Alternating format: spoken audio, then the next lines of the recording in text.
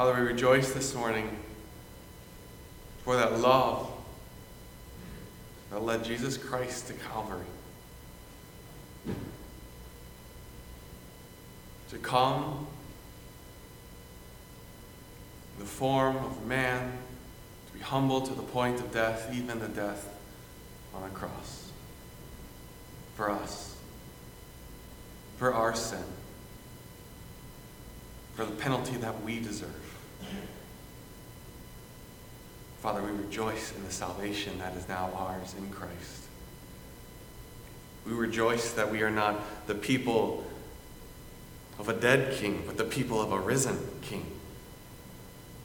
That we can gather this morning here as the church. That we can stand on the solid foundation of the Word of God.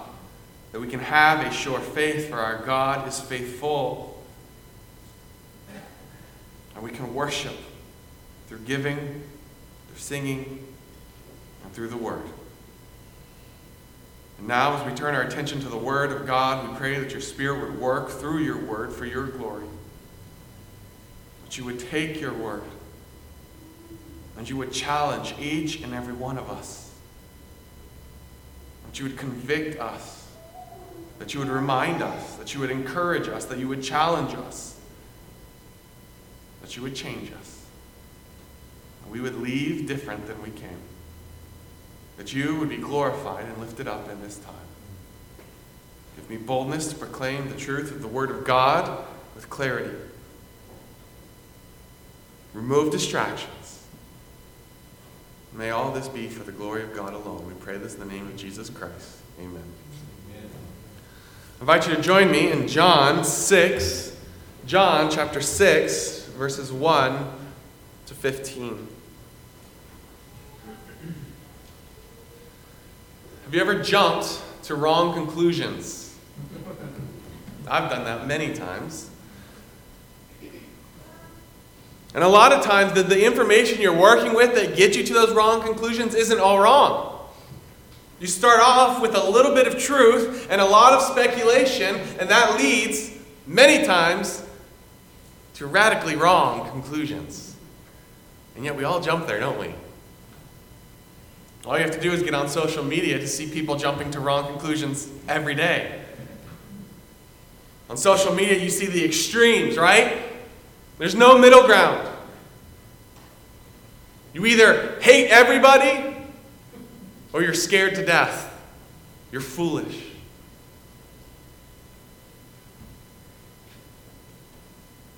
There's no middle ground. People are jumping to conclusions all around us. We live in a day where people just jump to conclusions. They take the smallest little truth and assume the largest things about you.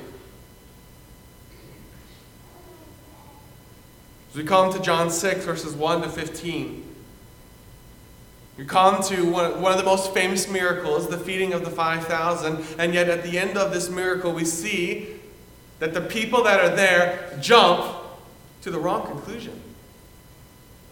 They take the wrong action. So as we work our way through this, we'll see big problems, bold solutions, and bad intentions. And the first thing we see is big problems. Starts out after these things. So, at the end of chapter 5, we know now that has ended and we're moving on. Depending on which feast is referenced in the beginning of John chapter 5, the end of John 5 to the beginning of John 6 is anywhere from 6 months to 1 year. So after these things, after the events of John chapter 5, after the 6 months to a year has gone by, Jesus went over the Sea of Galilee. That helps to orient us on a map. Where are we? Well, we're in Galilee. As the book of John has progressed, we've gone back and forth between Jerusalem and Galilee.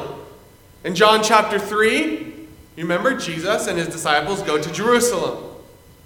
They see Nicodemus. The end of John 3, they leave Jerusalem, Judea, and go to another part of Judea, out into the wilderness, and they're baptizing there. Then John chapter 4 finds us in Samaria, and then the end of John chapter 4 back in Cana in Galilee. In John 5, we're back in Jerusalem. And now as we come to John 6, we're back in Galilee. Back and forth, Jerusalem and Galilee. So here we are, we're in Galilee. It's been 6 months to a year after Jesus has stood up to the religious leaders in Jerusalem. He's made this strong statement about himself, his identity, his relationship to the Father. So it's after these things, Jesus went over the Sea of Galilee, which is the Sea of Tiberias. Then a great multitude followed him. It's not surprising that Jesus has garnered a following. The works that he's been doing have been amazing, and they've been public, both in Jerusalem and in Galilee. All over, everywhere Jesus goes, he's healing people. He's doing works. And these works are testifying to his identity as the Son of God. People are interested. People are amazed. It makes sense that they would follow him. Not only that, but his run-ins with the religious leaders have got to have given him some sort of fame. You can't tell me that people don't know. People don't still talk about the time when he flipped the tables of the money changers. That people don't still talk about that time when the religious leaders just over a year ago wanted to kill him, and he stood up to him and he said that I am the Son of God. Those are public conversations, public things. People know what he has said. People know what he has done. And so they follow him. In fact, it tells us why they follow him. Because they saw his signs which he performed on those who were diseased. They've seen these signs. They've seen it over and over and over again, publicly in Jerusalem and in Galilee. Jesus is doing these amazing signs.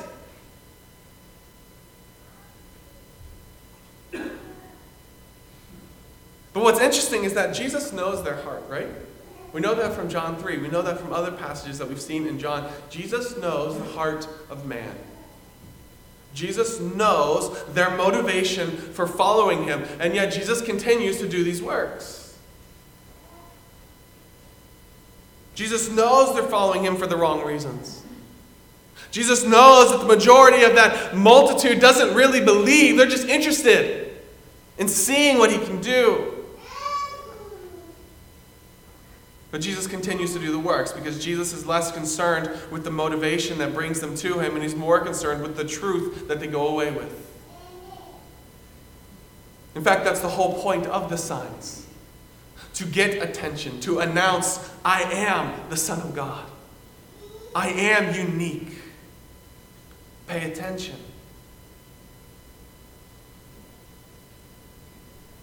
In verse 3, we though have a break. These multitudes are following Jesus. They're crowding around Jesus and his disciples. Everywhere Jesus goes, in Jerusalem and in Galilee, there's people all around him. He's constantly ministering. But in verse 3, Jesus went up to the mountains, and there he sat with his disciples. Finally, it's a break. Jesus and his disciples are alone. They're in the mountains. Jesus has an opportunity to teach these men by themselves, to pour into them, to disciple them. This must have been a breath of fresh air, a break. An opportunity to just rest, to recuperate. I think that's important for us to note because in John chapter 5, what is the big deal? What causes all the conflict? It's the fact that Jesus, in their mind, is breaking the Sabbath. He's continuing to work. And Jesus says, well, I can do that because I am the Son of God.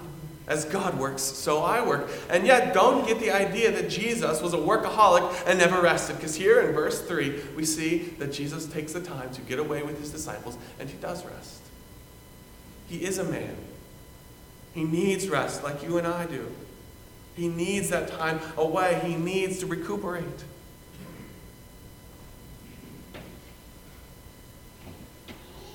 And so here they are. They're on this mountainside. They're resting. Jesus is teaching. It's this intimate little group, Jesus and his disciples. Verse 4 helps to orient us in the year. The Passover, feast of the Jews, was near. It's mid to end of March, most likely. So we know where we are. We're in Galilee. We know when we are. We're a year to 6 months after the events of chapter 5. And we're around the same time of year, the Passover. In fact, this Passover now marks 1 year before Jesus' crucifixion. Which is amazing to think about. In the first 6 chapters of John, we've covered the first over half of Jesus' ministry. And now we have through chapter 21 to cover the last year.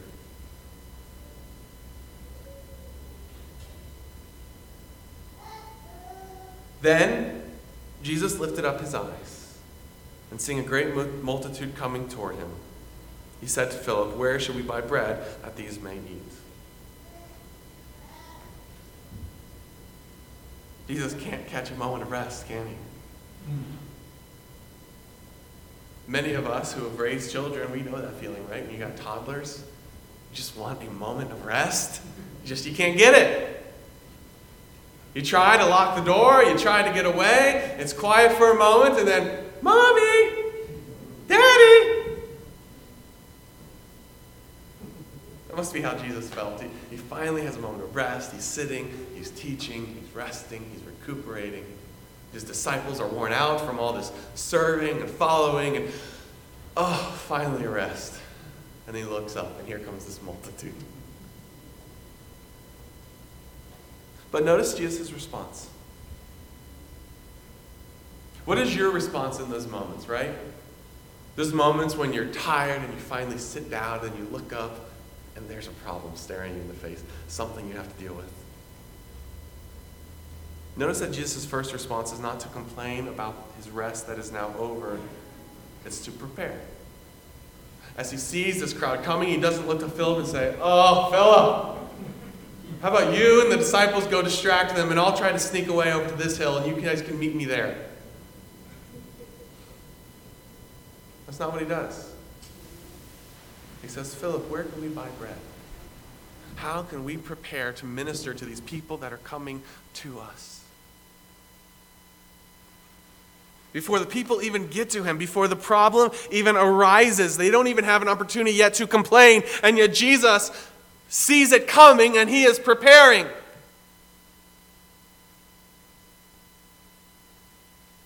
He sees the problem coming. He has that foresight. And he begins preparing. Philip was from the area, so it's a fair question. Philip would know where to go. He would know where to get bread. Where can we buy bread that these people may eat? But verse 6 gives us a kind of a peek behind the curtain. He said this to test him, for he himself knew what he would do. Just as Jesus knows the heart of man, so he knows the needs of man. Jesus was prepared. It didn't catch him off guard that this people was coming. It didn't catch him off guard that they hadn't prepared and didn't have food. Jesus knew their needs, and he knew what he would do to meet those needs. He was prepared. He knew exactly what he was going to do. In fact, he's taken the situation now, and instead of panicking, he's using it as an opportunity to teach, to test his disciples.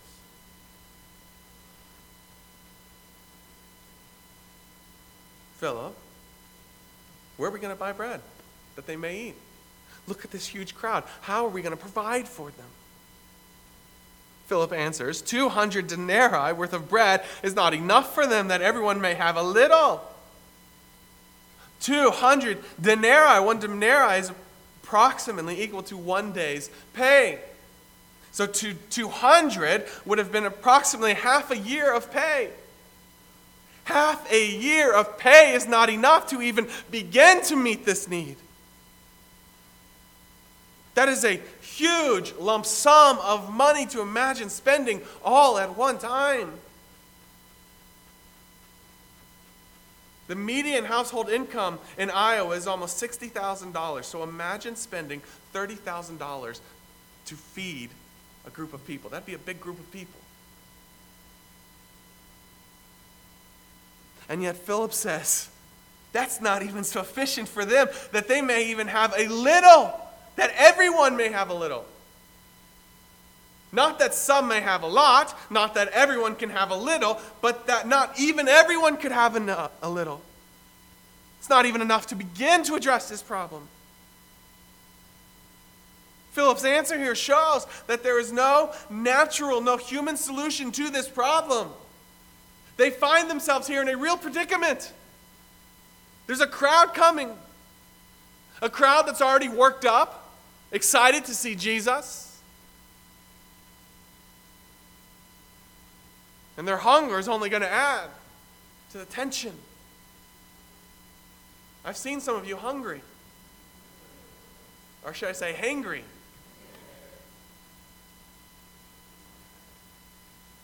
How are we going to meet this need? You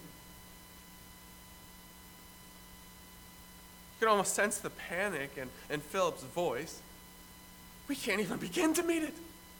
If we take all the money that we have, even if we had half a year's of money, we couldn't begin to meet it. What are we going to do? His mind is racing. What's interesting to me is as I read this passage, how calm Jesus comes across the whole way through. He knows exactly what he's going to do. Philip should have known better. Philip has sat at Jesus' feet now for several years. He's seen all the miracles. Philip was there just 6 months to a year ago when Jesus proclaimed, I am equal to the Father.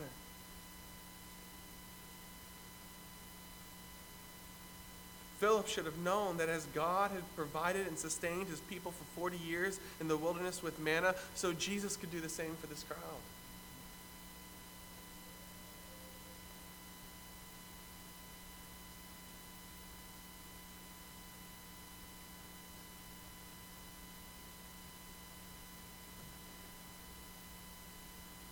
Andrew then speaks up.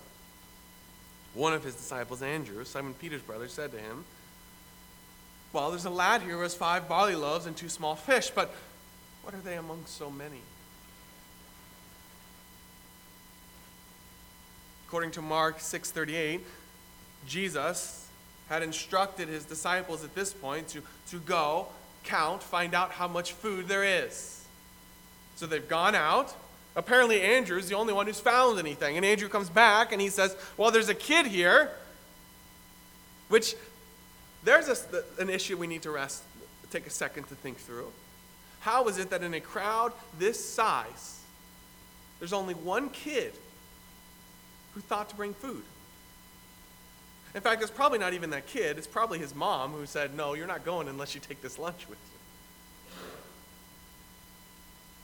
How is that?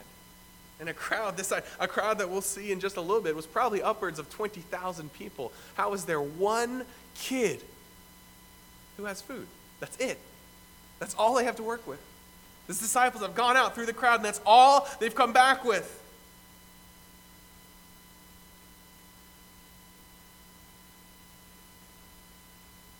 As you read this passage, Andrew here comes out looking better than Philip, because at least Andrew comes back with something, right?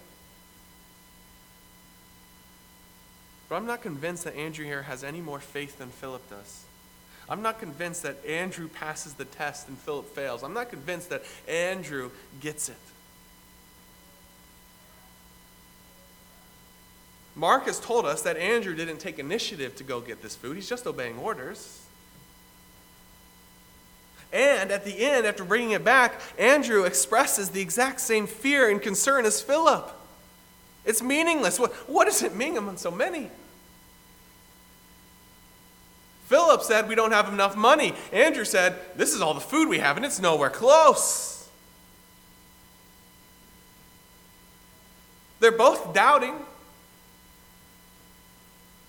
The solution has not occurred to either one of them. Imagine how frustrating this must have been for Jesus. Andrew and Philip, I have poured into you. I've discipled you. You of everyone should know what I can do, who I am. And neither one of you, none of you guys see that? No one, it's occurred to say, hey, Jesus, we have a problem, but hey, we know who you are. You could fix this if you wanted to. Not one of them has thought to turn to Jesus.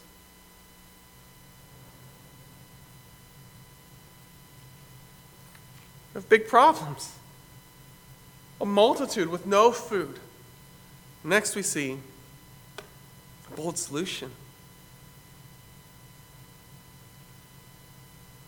So Jesus takes over at this point. Jesus said, make the people sit down. Doesn't tell us why Jesus had the people sit down. I imagine it's so they can all see. As they're all sitting there and Jesus takes this bread, and we know what happens, and he starts tearing. And you can just picture the people in the third row counting, oh, there's no way. And then as Jesus keeps tearing and the second row starts getting filled up and they start thinking, well, maybe I'll get a little bit. And then the fourth row and the fifth row and the sixth row, they're able to see what Jesus is doing. There was much grass in the place, so the men sat down, in number about 5,000.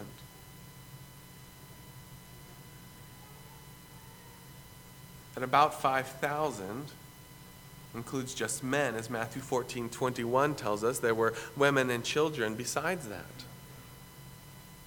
As I mentioned before, this is very possibly could have been a crowd upward of 20,000 people.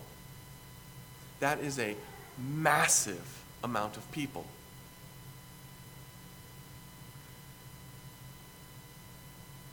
The city of Altoona in 2018 had 18,000 people. The crowd following Jesus on this mountainside is bigger than the city of Altoona, Iowa, currently, at least in 2018.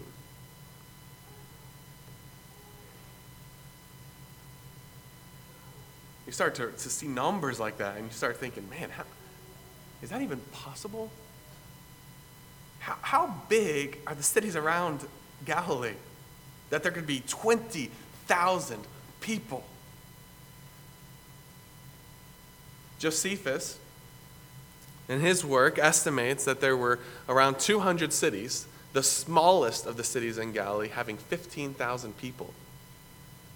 When you work through Josephus and you get all the numbers together, it comes out to somewhere between 2 to 3 million people in the area.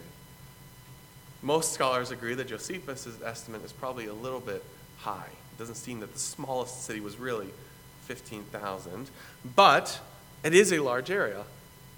Most modern scholars would estimate, looking at the data that they have, somewhere between 2 to 300,000 people in the area. So there is plenty of people to make this 20,000 doable. And in fact, when you think about who Jesus is and the works that he has been doing publicly, it's almost amazing there's not more than 20,000 people.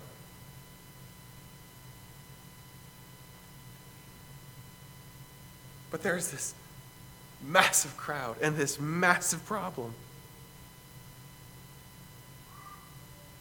And Jesus is just so calm. Jesus takes the loaves and he gave thanks. He took the time to thank God for the food, for what he knew God was going to do. Which even there is a challenge to us, because how many times do we forget to thank God before eating? Or how many times do we do it, but we're just going through the motions. We don't really mean it. We're not really thinking about it. We're not paying attention. But even Jesus, before he takes these loaves and passes them out, he gives thanks. And then he distributed them. He gives them to the disciples, and the disciples go to those who are sitting down. You can imagine the people, as I mentioned earlier, sitting there, kind of craning their necks, watching. All right, is it going to get to me? How much am I going to get? You could almost picture the disciples each time taking some, walking, and coming back and not knowing, will this be my last trip? Will I go again? Like when we pick up the chairs upstairs, right? You try to time it where you're not the one getting the last stack. You try to time it where I can put this up and I don't have to make another trip. You can picture the disciples doing that, kind of going back and forth and wondering, is this it? Am I going again? Am I going again? And each time there's more. And they come back and there's more. And there's more. And there's more. Imagine how tired they would have been at the end of the day after doing this for 5,000 people. 20,000 people, 5,000 men. Back and forth, and likewise of the fish. And not just so everyone had a little, but as much as they wanted. Not even just until they were full, but until they were satisfied.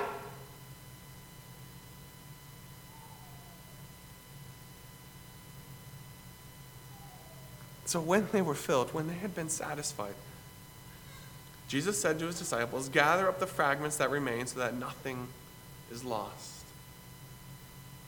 Therefore they gathered them up and filled 12 baskets with the fragments of the 5 barley loaves which were left over by those who had eaten. Notice that Jesus has met their need in abundance, and yet he's not wasteful. In fact, later in chapter 6, in just a few verses, Jesus will say, we saw this earlier, and we will see that Jesus is the bread of life. He's not just providing physical bread, but he provides life, spiritual life. As Jesus here has provided an overabundance of sustenance, of need, so Jesus provides an overabundance of grace. He's the bread of life. He meets physical needs and spiritual needs in abundance. Jesus meets the needs of man.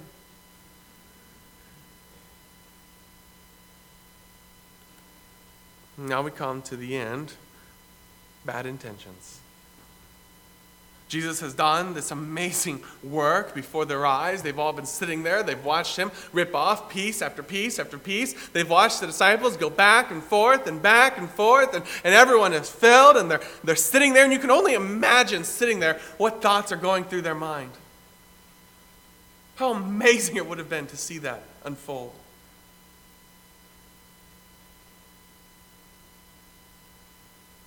And those men, when they had seen the sign that Jesus did, a miraculous sign, a miraculous work, and now they have seen that not only can Jesus heal the sick, which is why they were following him, but he has power over nature itself. He can create bread, he can sustain.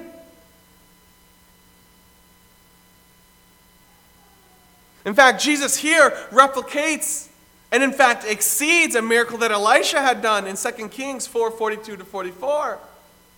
A very similar miracle where he takes a little bit of bread and feeds over 100 men. And here Christ has done that, and yet he's done it with 20,000 and less bread to begin with. This miracle testifies to the uniqueness, the power, the greatness of Jesus Christ. And the people see that, and they get that, and they say, this is truly the prophet who's to come into the world. The prophet, it's a reference to Deuteronomy 18:15, a prophet like Moses who is to come. It's a statement that is pregnant with messianic implications.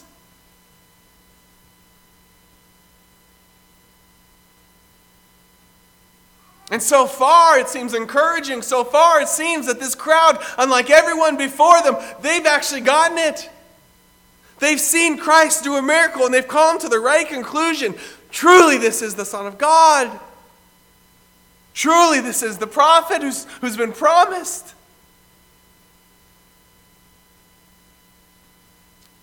But this is where they jump to the wrong conclusion. They take a little bit of truth, a lot of speculation, and they jump here to the wrong conclusion. They are right about Jesus' identity, but they have come to the wrong conclusions. Therefore, having come to this realization, when Jesus perceived what they were about to do, just as Jesus knew their intentions in following him, so Jesus knows how their intentions have shifted now. Jesus perceived, he saw, he knew, he understood that they were about to come and take him by force and make him king. They were going to take him by force. They were going to force him to do what they wanted.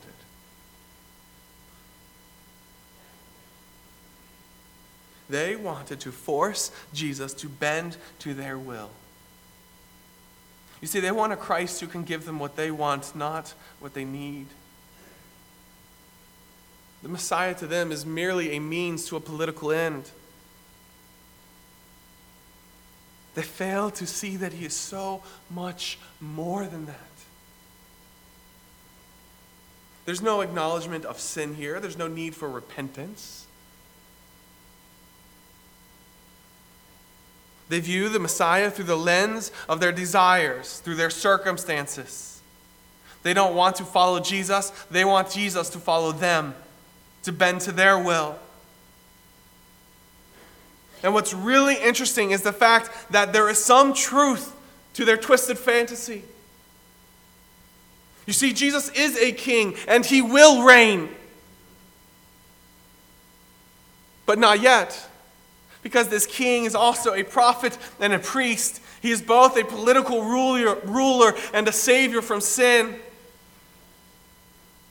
And they fail to realize that presently their greatest need is not a ruler, but a savior. They see the works that Jesus is doing, and they jump to a conclusion. They don't listen to Jesus. They don't hear what he's really saying.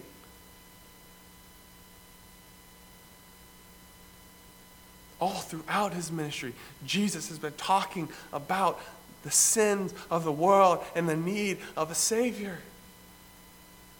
Back in John 3, for God so loved the world that he gave his only begotten Son, that whosoever believes in him should not have to bend to the Romans. That's not what it says. That whosoever should believe in him will have everlasting life.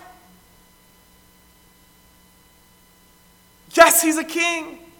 And yes, he will rule, but not now. Now he's a savior.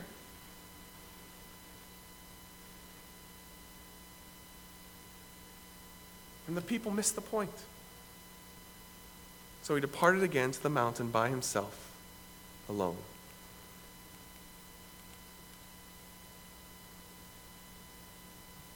They're not ready. They've taken a little bit of truth and jumped to an entirely wrong conclusion. They're trying to force Jesus to bend him to their will.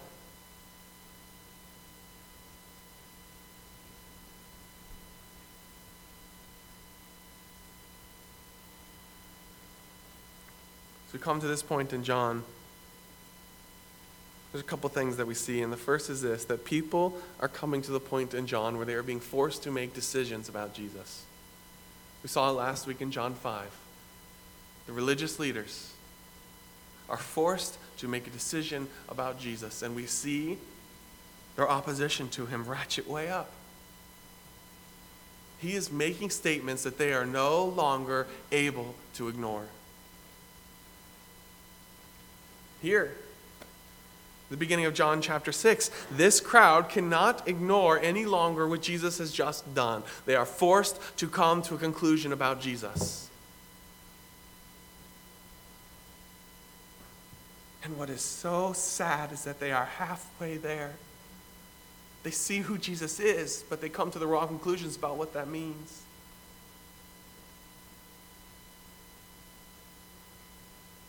And the question here is, what about you? What conclusions have you come to about Jesus? It's getting to the point in John where you can no longer go on. You can no longer turn a blind eye to who Jesus is and what he has done. As we saw last week with what Jesus said, there's only one of two possibilities. Either Jesus is a liar, or he really is who he says he is. As you come this week, as you see this work that Jesus has done, as you see how the crowd reacts to him,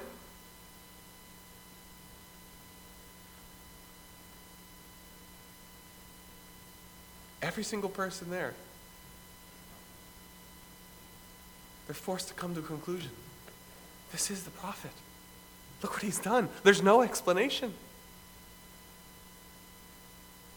What conclusions have you come to? Have you come to a conclusion? The book of John is written that you might believe, and I would call you this morning to please believe. The evidence is overwhelming. Jesus is not a crazy person. He's not a liar. He is the Son of God, who goes on in the book of John to die for your sins, to rise again victorious, to triumph over death and sin. Won't you this morning turn to Christ in salvation? Turn in faith.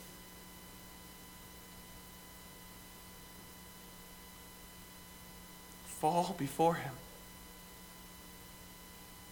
and find mercy and grace in abundance. Secondly, I think that there's a very clear challenge for those of us who are in Christ. And the challenge is this: are you committed to your ideas about Jesus or your need for Jesus? Are you more concerned with forcing Jesus to fit your desires and your needs, to try to force God to your will or to submit to his will? The people come to the right conclusion to a point. He is the prophet who's been foretold, but they don't understand what that means, and they're not willing to understand what that means. They want to force Jesus to fit their narrative. They want him to be a political leader, to free them from the Romans, and he's not here to do that. He's here to free them from sin.